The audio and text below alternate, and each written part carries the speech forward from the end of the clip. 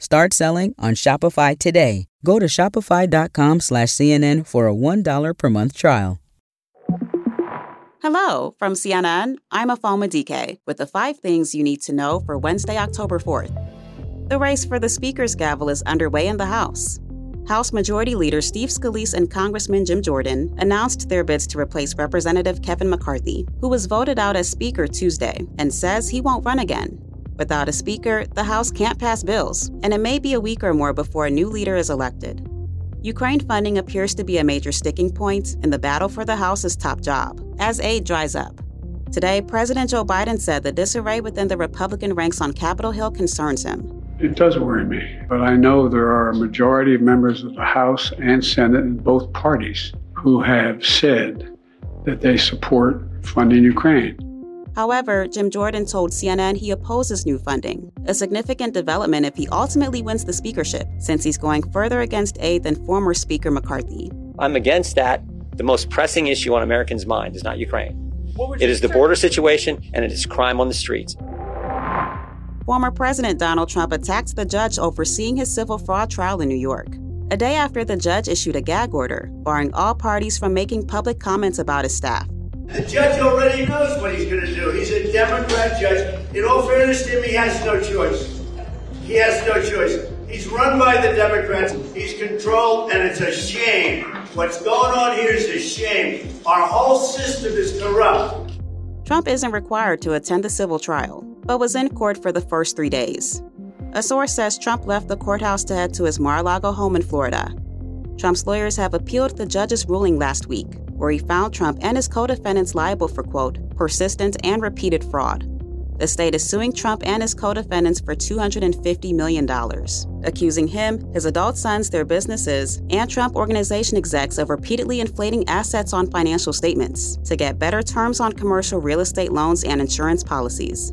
Trump's lawyers have argued that asset valuations are highly subjective. The Biden administration has approved student loan relief for another 125,000 borrowers. This kind of relief is life-changing for individuals and their families. President Joe Biden says his administration is fixing already existing relief programs. One is the Public Service Loan Forgiveness Program, which cancels remaining debt for certain public sector workers after they've made 10 years of monthly payments.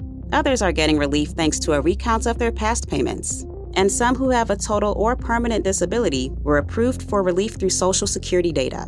It's good for our economy as a whole as well. Freeing millions of Americans from the crushing burden of student debt, it means they can go and get their lives in order. The administration has been finding ways to provide debt relief after the Supreme Court struck down Biden's hallmark student loan forgiveness program. The money was literally about to go out the door. The public is paying their respects to the late Senator Dianne Feinstein today, as she lies in state at San Francisco City Hall. A public funeral service will be held for her there tomorrow. Feinstein died last week at 90 years old. She was born in San Francisco and was the first female mayor of the city, a position she held for 10 years. She later served as senator for more than 3 decades, making her the longest-serving female senator in U.S. history.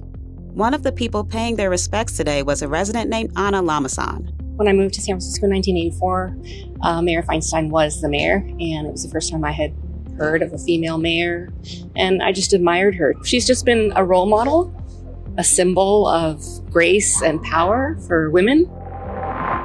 Coming up, Donald Trump is no longer considered rich enough for Forbes' 400 list.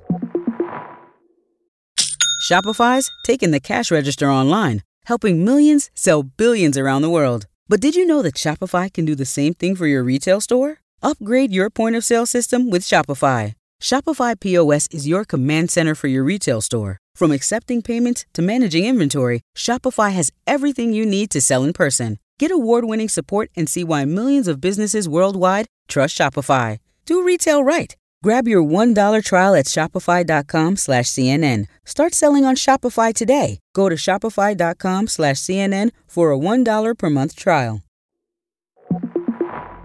Hey, we're back. As Donald Trump scrambles to defend his business empire in court, the former president's been dealt another blow. He's not featured on this year's Forbes 400 list, which ranks the wealthiest Americans by net worth. Forbes estimates Trump's net worth has dropped more than $600 million this year to $2.6 billion total. mainly because his social media site Truth Social never took off the way he thought it would. Plus, his real estate empire is also hurting. That's a wrap. We'll be back at 10 p.m. Eastern.